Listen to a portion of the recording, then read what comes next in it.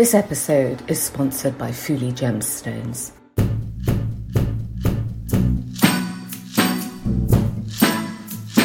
The other day I was walking on Hatton Garden and this guy came up to me and he goes, Chifa, you inspired me to do this.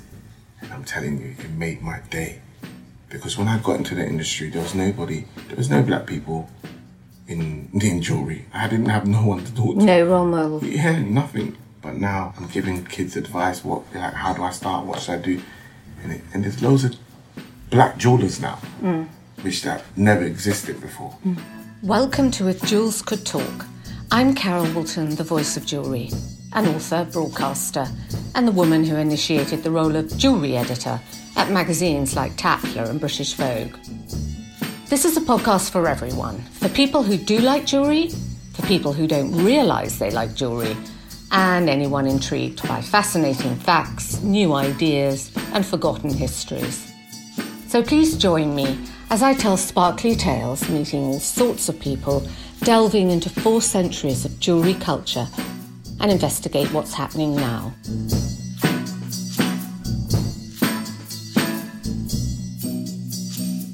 Today I'm talking with Chifa Decipher. We are going to talk about Chifa's Ghanaian heritage, how he was London born, how he never dreamt he'd be a jeweller, and now he merges his music background and sport with French fine jewellery techniques. His jewellery is worn by anyone who's anyone in the music scene, and he's become the favourite jeweller of Anthony Joshua. Thank you for joining us, Chifa. Thank you for having me. It's a pleasure. And I wanted to talk about the noise you're making and why you're making it. And I think it's seems to be that you've got your kind of street style, but you're merging it with the best of French fine jewellery making. Is that what you're trying to do? Yes, 100%. For me, it's always about implementing that street culture with high-end jewellery. So obviously I grew up in Tottenham and my environment kind of made me who I am. So it's always important for me to share the culture, but also present it in a way that is high end. So basically, I'm always merging things together. Like I feel like with your background and everything all the great things you've done, the books you've written, and for you to sit down with someone like me, it's a merge, ain't it? Because the both of us are from 2 different worlds, and I feel like that's where the greatness occurs. I guess so. I'm always trotting around the Place Vendôme. But tell me, what was your style then, growing up in Tottenham? What was your style then? So we've always been into high-end fashion. Mm-hmm. So growing up, Gucci, Louis Vuitton, just the big houses. Because you watch it on TV. Yeah. You watch all these the actresses and the actors wearing these fabrics, and you just want them. And so you just trot along until you can afford it. And what about the jewellery style? What were you wearing? Oh, so when I was younger, I just had like a little breacher chains or a little Cuban link chain that my mum would give me, or for your christening or whatnot. You don't have the financial means to do what you really want to do, so you just kind of take what you're given. So your mum was quite instrumental in you liking jewellery? Yes, I'm from Ghana, formerly known as the Gold Coast. Mm-hmm. The land is very rich in gold, so gold is a thing that you see very common to Ghanaians. It's like if your parents take a trip to Ghana, they always come back with a gold chain for you. Like, it's just there's so much gold there. I'm Ashanti as well, so it's very cultural to me. It's not just a piece of jewellery, it's embedded, like my ancestors were mining gold, so it's deeper than that. Does that make sense? Yeah, so you've got it in your DNA. That's right. And do your family do they still mine gold? Yeah, 100%. They mine gold, cocoa. Some of them are cocoa farmers, some of them are miners. And can you use that gold in your jewellery now? Can you get it straight from Ghana to you from the mine? Yes, you can, yeah. I have done. Mm-hmm. I've done a few pieces. I actually had the privilege of designing a signet ring for the president of Ghana. So I did that, and I made sure that I got the gold from Ghana. It was Ghanaian gold. Yeah, so it feels honourable to take raw materials from the ground that you're from, and also to create something and gift it to the president of the country. Yeah. And also, people like to know where their golds come from, because everyone wants to know it's fair trade, fair mine. So if you can say it's exactly from that mine and I know where it's come from, that's a real asset to your clients. That's right. It always has to be ethical. Do they ask, as well as the diamonds, do they want to know where the diamonds are from as well? Yeah, I've sat down with a few couples and they're like, we want to make sure we're buying a lab-grown diamond because we just want to make sure that it's ethical and no one went through any hardships to get this stone or not. Do you know what I mean? Just want to keep it clean, which is understandable. And I'm embracing it in the new world. That's what's happening. So what are your views about the mined diamonds versus lab-grown? What do you... Because, diamonds are important to you, aren't they? 100%. So what do you feel? I get both sides of the argument, 100%. However, I like natural diamonds. Like, I just feel like that's how God put it in the earth, and I feel like it should stay like that. Cool, if you want to make lab-grown diamonds, I get that. But me personally, I like to work with real stones. I'm with you. Yeah. We want proper ice. Exactly. Yeah. I think stones divorced from their history don't mean anything. Yeah. You've got to have that history, haven't you? It's got to come from the earth. Exactly. And I think that's part of the preciousness that it is from the earth. It is something extraordinary that's been produced. Exactly. Even though they can create that in a lab oven, it can't have that same feel, can it? Because these stones are essentially been on the planet for thousands of years, maybe more. Or billions. Billions of years, do you know? Yeah. And we get to do these amazing pieces with it, and you represent, and then you use it, you can give it on, it just goes on. But if it's just made in a lab, 3 weeks in Kansas exactly. or popped out of the oven, yeah, doesn't feel the same. And the prices are like very challenging. Like, do you know, I looked at a 1 carat and it looked like a VVS. Like, there's no inclusion whatsoever. It was like $2.5 grand or something like that. And I was like, okay, I get it. But me personally, yeah. But you'll do what your clients want. That's right. I want to talk a bit about how you started, because I think you were a manager for your cousin who was a rapper. That's right. Who was that? Who was he? So my cousin's name is Sway. Okay. Sway was a rapper, very successful at what he did. Probably one of the best rappers that the UK has seen. I started managing him. We started off after we left school, and I just started managing him and taking bookings for shows and, organising his schedule and whatnot. And in doing so, I just ended up meeting a lot of his mates, fellow rappers. So he would collaborate with other artists, and obviously we would build relationships from time to time, like over a period of time. And it helped me when I started making jewelry, because essentially we started off with all these artists and they weren't big, and then when they finally blew up, I was doing jewelry and I had like a personal relationship with them. So I started making pieces and selling watches to his friends. When they were all burgeoning in their careers. That's right. And then they stay loyal to you as they get bigger. That's right. That's exactly what Chopard do at the Cannes Film Festival. They find a young actress and they kind of make a relationship early on, and then when she's the Academy Award winner, it's like, okay, time to wear Chopard. Yeah. It's smart. It's about having vision. And I feel like that alone has helped me a lot in terms of picking my team. It's about sitting down with someone and having dialogue with them and actually seeing them for who they really are, seeing their strengths and their weaknesses. I feel like that has contributed a lot to my whole jewelry career, because you're sitting down with different artists and different, and you have to feel the people, you have to have a connection with them, and you have to meet on an artistic level to create something unique. And I feel like that always works when you can pinpoint something, whether it might be your blazer today. I love it. Yeah. It's Gucci. You would love it. It's Gucci. Well, It's like, why did you choose that blazer? Why? That's the question that I ask. Why did she put the navy blazer on? Why does she like those lapels? That's how my brain works. Oh, she's got those earrings. Or why did she choose emeralds over amethyst? That's the questions I ask myself. And it brings me closer to the person because I might release a question or two to you, and then it shows me who you are. So I'm just constantly. That's how I see jewelry. So kind of part psychiatrist, part jeweler. Yeah, you could call it that. Have a therapy session while you get your jewelry made. Exactly. Because it's the connection. If you're going to create something for someone, you need to know what they feel like, what their ethos on life is, what they like, what they don't like. You know, I think it's important. So some of those early clients, you really collaborate with them.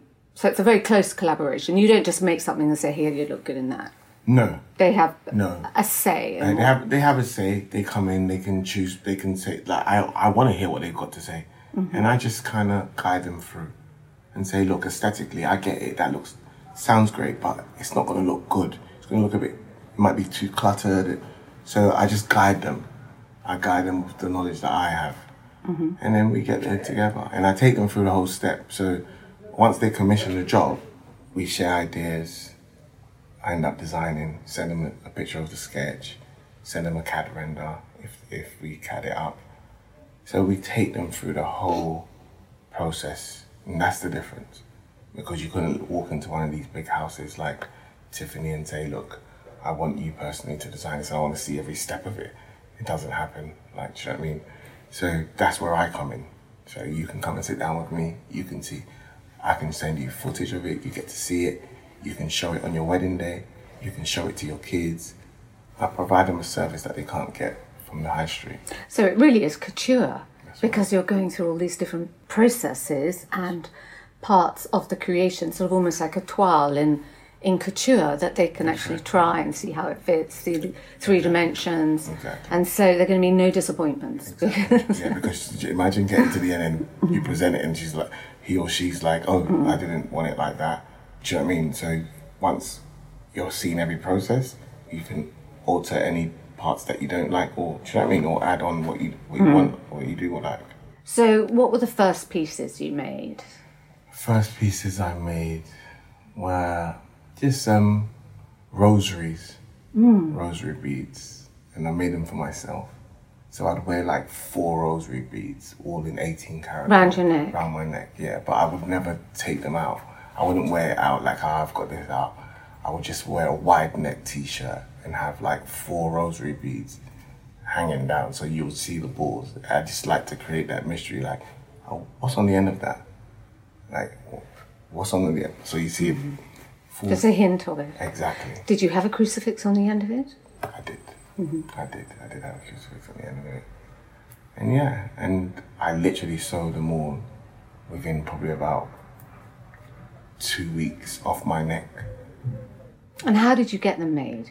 Did you go and buy the stones? Did you? I went to Hatton Garden. Yeah. And so this is before I actually started making jewelry as, becoming a jeweler. I would just design it for myself. So people would see it. But in my area where I grew up on this estate. And on this estate, over the years, I built up this reputation for, like, I was like the tastemaker on this. Like, it's like, show it to Chifa. Let's see what Chifa thinks. So I would make jewelry for myself. So I made the chain for myself. And everyone was like, oh my God, I like that. Oh, and I was like, yeah, I can sell it to you. And I'll just literally take it off my neck and sell it to them. And that's how it started. So after music, I'm thinking, what am I going to do? And why did that stop? Because the UK scene wasn't ready for the type of music that we were doing. Okay, what were you doing? We were doing hip-hop, but hip-hop is an American thing. So it was really hard to chart in the UK because you had to go on a playlist and you had to be on Radio 1, and Radio 1 was the only national radio station. So essentially you build up your whole campaign, spend all the money on making the album, and then you literally had to present your single to the manager. At my time, was a guy called George Agatudis, and he would literally listen to it with his team, and it was like, yes, no. So if you didn't get on the playlist, that's it. That's it. So you wouldn't be able to chart. Like, obviously people will know your songs and whatnot, but then if you're not charting them, you're not making no money. So after a few shots at it, I was like, look, this is too slow for me. He kept at it and he became much more successful. But I thought, I need to do something. So what am I going to do? And I thought I can sell jewelry. I didn't even think of creating jewelry. I thought I can sell watches. I knew that was easy. So I'll just buy watches and put like my little commission on top and sell it. Because I knew everyone. Everyone knew me and I had a good reputation for it. So everyone trusted me. And what watches were they wanting at that point? Rolexes. So Rolexes. At that time it was a Rolex Day-Date 36mm. With diamonds? Without diamonds. Without diamonds. Yeah, it was just the all gold. And if you had that, Carol, you were like the president. Okay. Of Ghana. Of England, wherever you went. If you had that 18 karat yellow gold 36 Day-Date, that was the watch. And everybody wanted them. And I was able to find a shop that had them in stock. Their shop had them in stock, but they didn't have the clientele. So they had it. So I became the middleman. I was like, I can sell these. Because obviously in the streets, I feel like that's the way it all starts. We've got such a big influence on culture, on what is cool. So if they're wearing it, that's what it is. But over there, they've got it and people are walking past them because it's too loud. Everyone's like, why am I wearing an all gold watch? So I'll literally take the watches and sell them. Just take the watches and sell them, one by one. Then they started to see the numbers that I was doing and they were like, oh, you can take 4 Chifa, you don't have to pay for it now. So I started building the trust.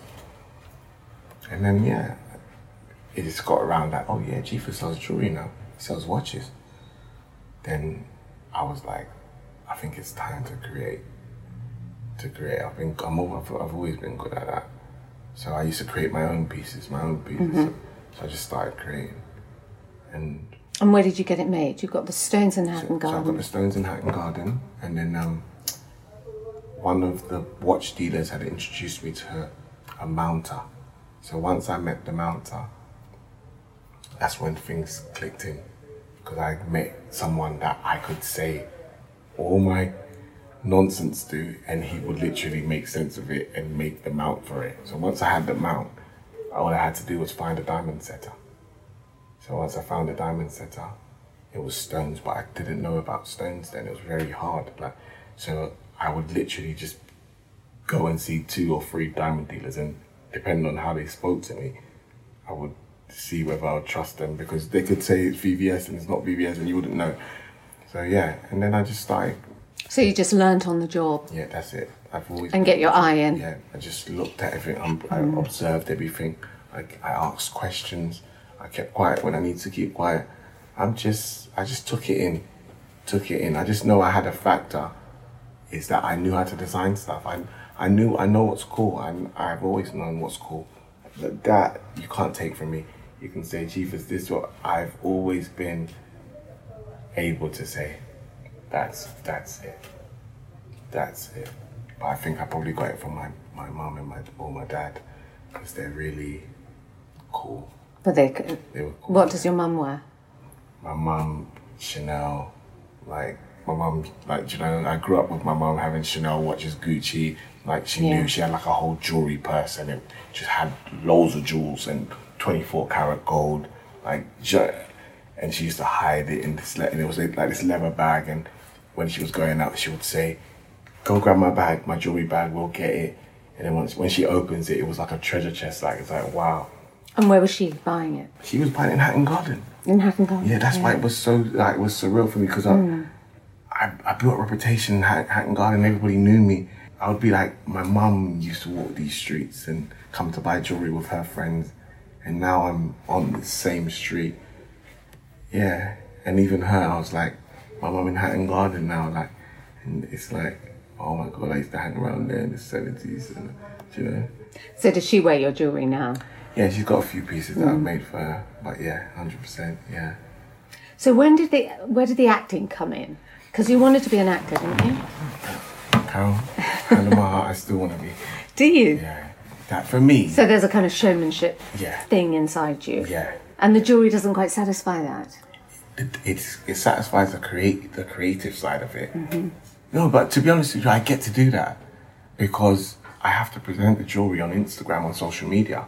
As you know, most of my following or most of my clientele is from social media. So just taking a picture of jewellery and putting it on social media, no one cares. They want to see how you made it, why you made it like this, what materials you do. So you get to speak. And what we do is very cutthroat. So there's a lot of bravado that comes with how we do it. So I get to do all of that. So yeah, I am acting, but it's not quite blockbuster, but. But you would like to work in film? 100%. I've rented jewellery out to film sets and tried to sneak on the set. Yeah, for me. Sort of photo bomb. Yeah, exactly. Do you need me to put more? Yeah, I recently just shot a movie. It's coming out. It's called Trapped on Netflix. And I get to play it. I'm actually playing me. So I'm a jeweler in the film. Okay. And I think, that's fun. Yeah. But I know the director. He called me up. He goes, look, I need a jeweler. I could go anywhere, but I want someone to be natural in their element. Can you do it? I don't want you to act. I just want you to be natural. I said, bring it all in. Thinking he's coming with one camera. A whole 3-4 trailers pulled outside. A camera crew of 20 people. I was thinking, oh my God, what's this? So yeah, so I'm in that. So that's your debut? No, not my debut. Oh, okay. I've been on a series on Netflix called Top Boy. Okay. Yeah, I was in that. That was made for my they wanted my cousin, and my cousin was like, listen, I know you guys want me, because obviously he was a celebrity, they wanted him. But he was like, my cousin, Chief, trust me, he could do this. He's what you need. And he told me, they were like, listen, no, Sway, we want you. And he's like, listen, if I come, my cousin's got to come. So they said, okay, we'll invite him around for an audition. And I completely blew it out the water, and I was hired. So that's on Netflix? That's on Netflix now, okay. Yeah. I'll have a look. Yeah. You could also, I used to spend years going to all the watch fairs in Europe.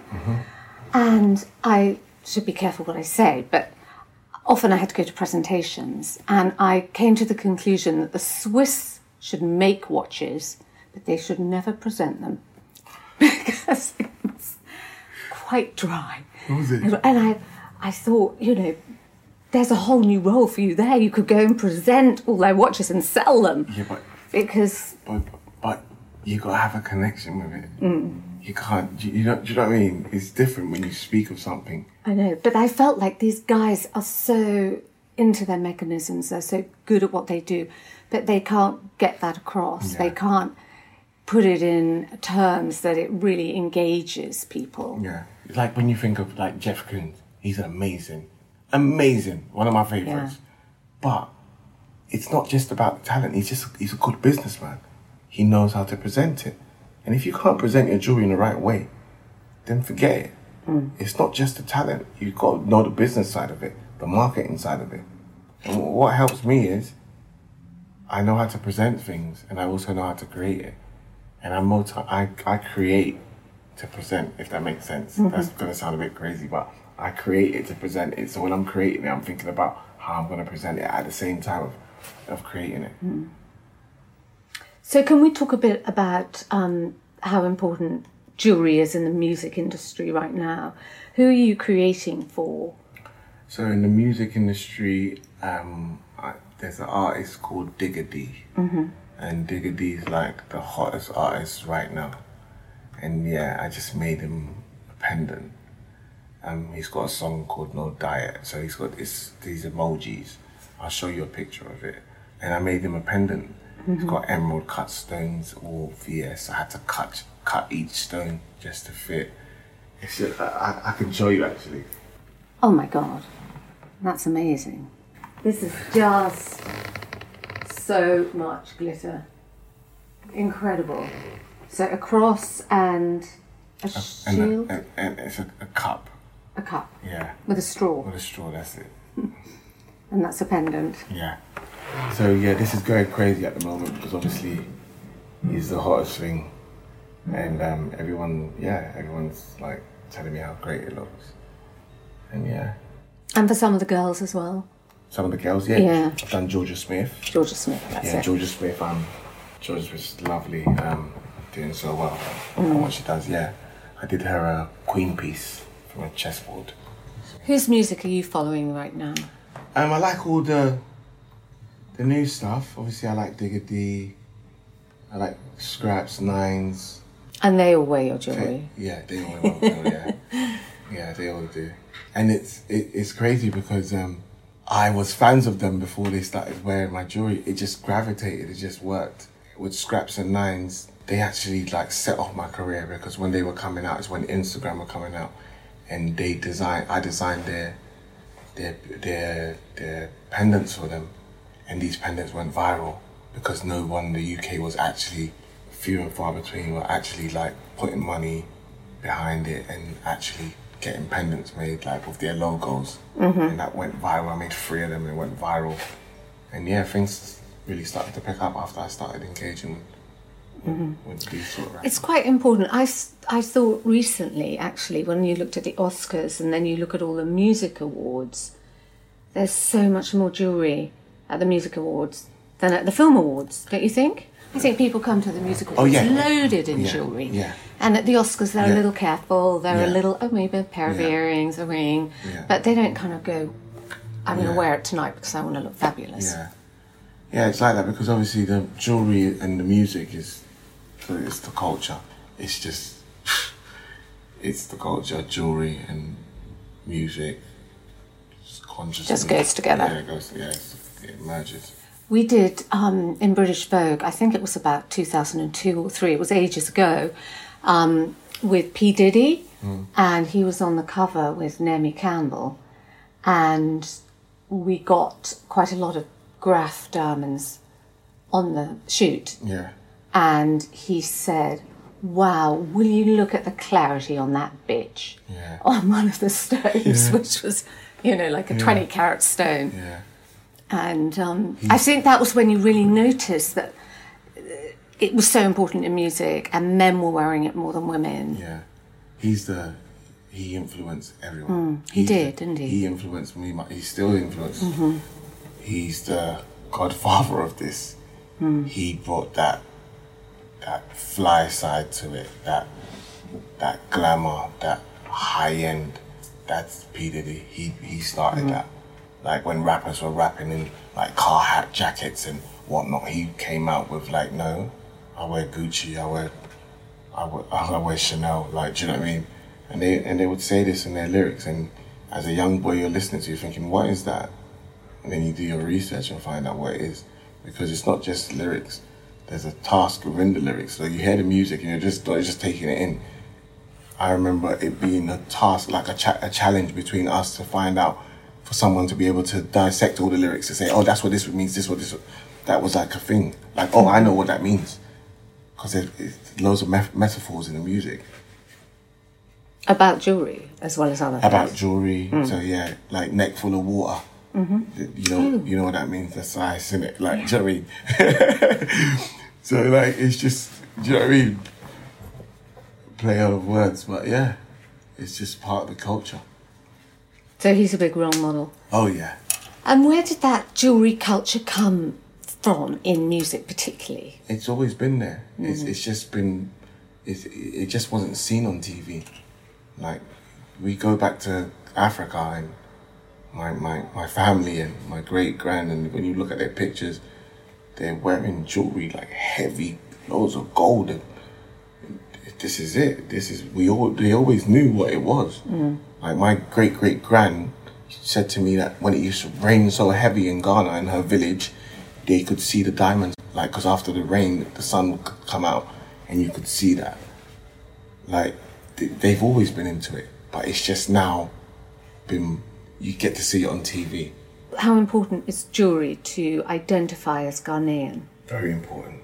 Very important, especially as I'm Ashanti. Ashantis wear that with pride. It's all about, like, gold plays a big part in the culture. Anywhere you go, when you get into Kumasi, you have a sense of, oh, this is royal, this is regal. Like, you can feel it because the Ashantis are just rich. Like, all the mines are are just, it's just, the land is just enriched with so much gold.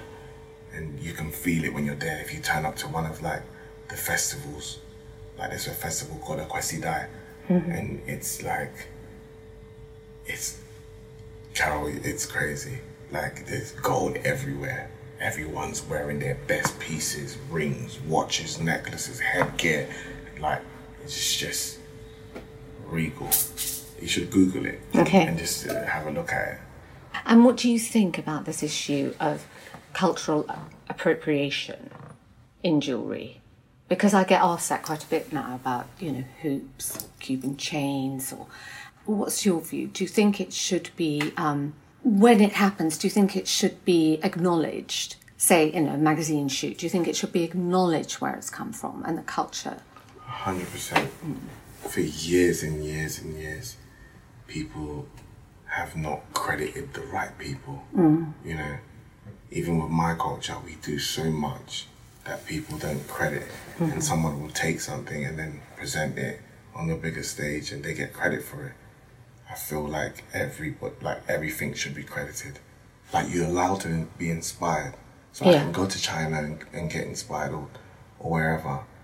Yet, I've still got to give credit to them. That's why I love Elsa Peretti, because she always credited all the artisans that she collaborated with. You're right, she did. Yeah, she never claimed it like, oh yeah, this is me. Do you know what I mean? She always credited them. And I love that about her, because she just made you understand that, yes, I'm great, I'm good at this, but when you collaborate with people is when you get the best me. Or even if you just sort of take their style. Yeah. And I think that's what people get quite upset about. Yeah. They feel their style has been appropriated and not acknowledged. Yeah. So 100%. You're allowed to be inspired, as I said before, but just... It's a fine line, isn't it, between inspire and copy? Yeah, but being inspired is... For me, I know what copying is, and I know that's my thing. I don't want to look like you, or I don't want to design like you.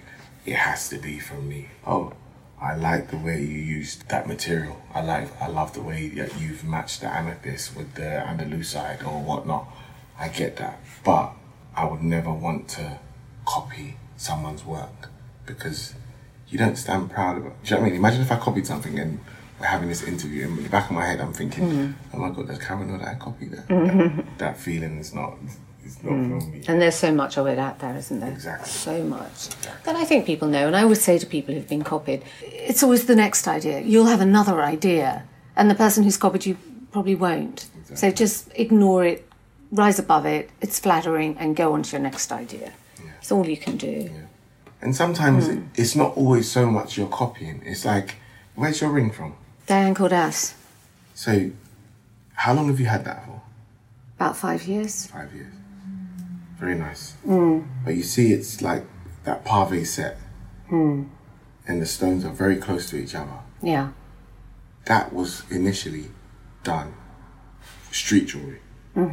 Because it's all about having the most amount of diamonds in. And then packed into the metal. But now, all the big houses, they're setting the same thing as how we used to do it. For like, you could only see street jewelry like that. And then, but now all the houses are doing. Is that copying? Is that influence? Or is that just going with the times? It's hard, isn't it? Exactly. Like, we would take these watches and put diamonds all over them. Like, the term is called bust out. So you bust out the whole watch fully, can't see no metal, 0.5 millimeter in between each stone. And it was like the thing. And like, you would see like a factory set, let's say a Patek Philippe, and it would have like 1 millimeter in between each stone. It was quite gappy. 4 months ago, they released all their new diamond watches. Now they like ours. Is that copying, or is it going with the times? Because we've changed the times. It's not, no one wants to see no gaps. We don't want to see metal. We just want to see diamonds. But then you have Van Cleef, who started the mystery setting in the 50s. Exactly. So the invisible setting, no metal. So they came up with that before street? They did. But that's invisible setting. But I'm talking about pave setting. Okay. So I'm saying parve. The small parve. Yeah, small parve. So melee stones all put together, lined up straight. That we would have done that, but we couldn't afford it. We would have done 100%. I'm telling you, someone in the streets. What would have done mystery setting a long time ago? Yeah, there's some jeweler that would have said, do you know what I mean? But to mystery set, even now it's expensive, that sort of setting, let alone then. But the point I'm trying to make is, when are you copying or are you moving with the times? We're on the podcast now. Before this would have been on a radio station. It would have been all in a magazine, it would have been an interview, but now we can do it on multi-platforms. We can film it, we can write, we can podcast. Are you copying the first podcast or no? But you're just going with the times. I'm going with the times. Exactly. That's what I like. The next new thing, you just think, well, let's have a new challenge. Let's go to the next new thing. Yeah. So a lot of sportsmen are attracted to your jewellery as well, not least Anthony Joshua. Yes, Anthony Joshua. So what was the last piece you made for him? I'm literally making a piece for him now. I'm making a Cuban link chain. It's just a yellow gold Cuban link chain that he loves. And I'm just making that for him. But he's been so, like, I've made all of these pieces from when he started, when he first won the Olympics. I made him the Olympic signs, the 4 rings. I made that for him. On what? On a pendant? On a pendant, yeah. So he had like a small, very dainty pendant. I wanted to make him something that he could wear every day. So was that set into it, or was it the rings separately? No, they were all set together. And the diamonds were set. So I had the rubies, emeralds and whatnot. And I also made him the Angel of Victory that's on the gold medal. So I took that, I made him like just the angel. I took the angel off and I designed an angel and he wore that as well. Yeah, I've done loads of pieces for him. So he likes to commission pieces after a fight? Not necessarily, but... to sort of remind him of something? He, if I'm honest, most of these pieces are gifts. He's always gifting people jewellery. Is he? That's nice. He's really into that. Yeah, he even gifted me a chain. Like, so for his family, his friends that have been there for him, he makes these chains and I think they're for him, and then he's like, oh no, it's for him. Do you know what I mean? Nice. Yeah, very nice. And that's good for you. That's right. That's good for me, 100%. So we'll have to wait to see the new chain for a bit. That's right. I'll send you a video or a picture or something. Yeah. Great. Yeah. So what was the first piece? Because I know you're really interested in French fine jewellery. What was the first piece you saw that really blew you away from one of the big Paris jewellery houses? It would have to be Tiffany. It would have to be Tiffany. I remember being about 17 years old and walking on Bond Street, and I looked in the window and it had the heart links, and in the center one was just was in yellow gold, and the rest was just in like stainless steel. And then they came and some of them had diamonds, some of them didn't. And I just remember looking at that thinking, oh my God, that is so amazing. And you said you saw the zip once, the first time you saw the Van Cleef zip. Oh yeah, I remember that. When I saw the zip, yeah. So I saw the Van Cleef, actually, you know what, I'll give it to that. I couldn't believe it. I had never seen anything of that sort. Like, it was a zip, and the zip actually worked. Like, it went incredible. Up and down. Like, now I think about it, and it's still intricate to me, do you know what I mean? To have a zip with diamonds set in stones that could literally move up and down. So chic, and like, do you know what I mean? Who thought of that? Like, amazing. And apparently Duchess of Windsor worked on it with them. Wow. And each one is different. I mean, sometimes they have them in the window in Bond Street and you walk by and think, I haven't seen that one. Yeah. And they're always different and adding different gemstones. It is extraordinary. Sort of feat of engineering as well as jewellery. Exactly. But I think that's why they're so good, because they always pushing the bar. You know, it's not always traditional jewellery. It's about pushing the bar. It's about growing with the world.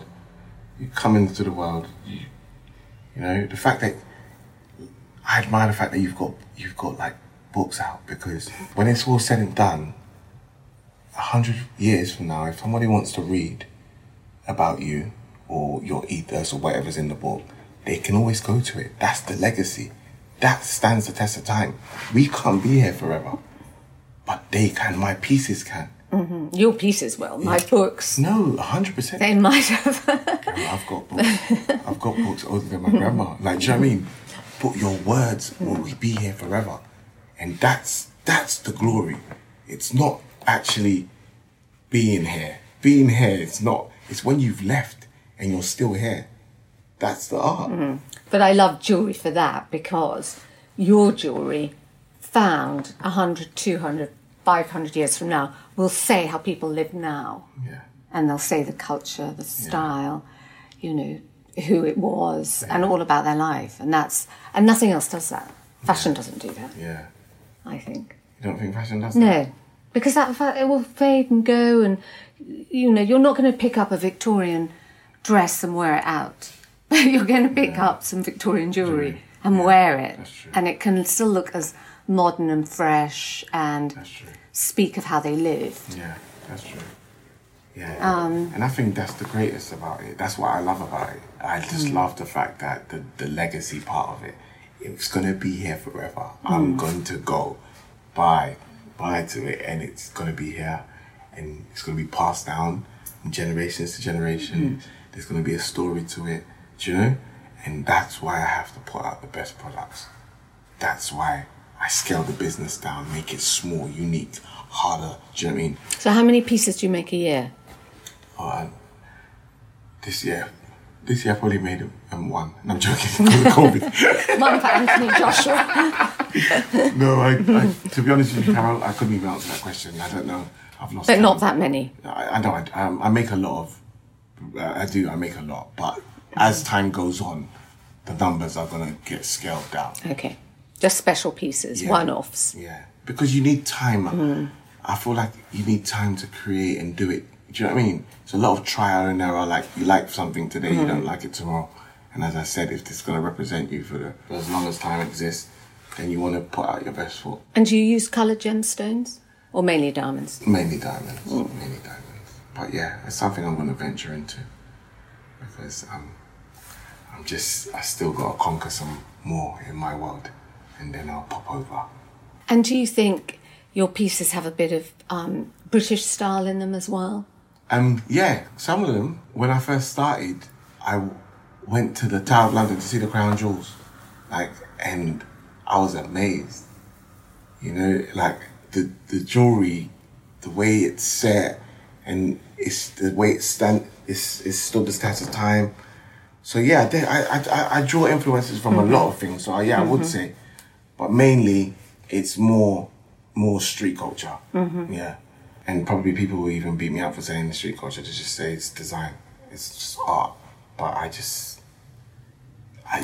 I honestly just feel like it's just driven all my designs, like it always has. Because I know I don't feel like the pieces are appreciated. There's nothing like being on the estate, and this guy comes up, he pulls up his car, and he jumps out. And his pendant is swinging, and you're a kid and you're looking at him. I feel like I haven't felt that since I left the estate. It just feels different, and everyone's feeling like that. Like, oh my God, did you see his chain? Did you see his chain? It represents everything. So have you inspired a lot of people, young boys and girls from the estate? Do you think they want to be jewellers now? I've inspired a whole lot of jewellers. Like when I go to Hatton Garden now and I see so many jewellers that are just like me from different backgrounds, but just similar backgrounds as I came from. And I know even the other day I was walking on Hatton Garden and this guy came up to me and he goes, Chifa, you inspired me to do this. And I'm telling you, it made my day. Because when I got into the industry, there was no black people in jewellery. I didn't have no one to talk to. No role model. Yeah, nothing. There's no one to go and speak to. But now, if I check my DMs, it's like I'm giving kids advice. How do I start? What should I do? And there's loads of black jewellers now, which that never existed before. So yeah, I definitely like to say I played a small part of it. And what's the dream for the brand? Just a household name. Just simply. Yeah, easy. Household name. A household name, you know? A brand that you can just trust. You go there, we come with innovative design. But it's not just jewelry, it's just design in general, art, just different stuff. Have like a gallery and, you know, showcase other people's stuff, showcase our stuff, move into home, move into... Oh, yeah, I like that idea. Yeah, it's just to grow. And where would you have the gallery? Probably central London. Mm-hmm. Yeah. West End? Yeah, 100%. West End, somewhere where it's just easy access to everyone. Everyone can just pop in and you can make a day out of it, you know? Because I like that to, you know, dress out with, like we go to the gallery, me and my whole team, we go to galleries every Sunday, different galleries. So yeah, and just grow organically though, organically. I don't want force hype or, do you know what I mean? That's not what it is, because that's not what I am. It's all organic. If you're interested, yeah, come, we'll let you in, give you a little insight. It just has to be organic so that you can stand the test of time. So what was the last gallery you went to? The last gallery I went to the V&A's because I went to go and see Emma Cole's piece. Mm-hmm. Oh, great. Yeah, yeah. I went there about 2 weeks ago and she was there. Oh, was sort of she? wearing her piece, yeah. Wow. Yeah, she's amazing. She's done so well. She's amazing. And last thing I want to know is your 3 top tips for young people who want to get into the business. 3 top tips. Number 1, you have to have drive. Number 2, you have to have uniqueness. You have to be dying to be unique. You have to be dying to be yourself, which is being unique. Number 3, you got to know how to market. Marketing in this new world. Marketing is key. If they can't hear you, they're not going to come and save you. So marketing in knowing all about social media, digital, as well as presenting yourself as the brand. Not even just social media, in just relationships, in being able to connect with people from different walks of life. Do you have to draw? Should you be able to draw? Yeah, it'll be good if you can draw. But if you can't draw, that doesn't stop you there. Because you should just be able to be very descriptive and be able to tell someone exactly what is in your brain. Because I have to do it. Sometimes my drawing ain't that great, but I can get my point across and I can talk you through it and just be unique. Be cool, man. That's it. So, Chifa, thank you so much for joining me on If Jewels Could Talk and talking me through your jewels and your career and some insights into what you've been doing. Thank you. I thank you for coming.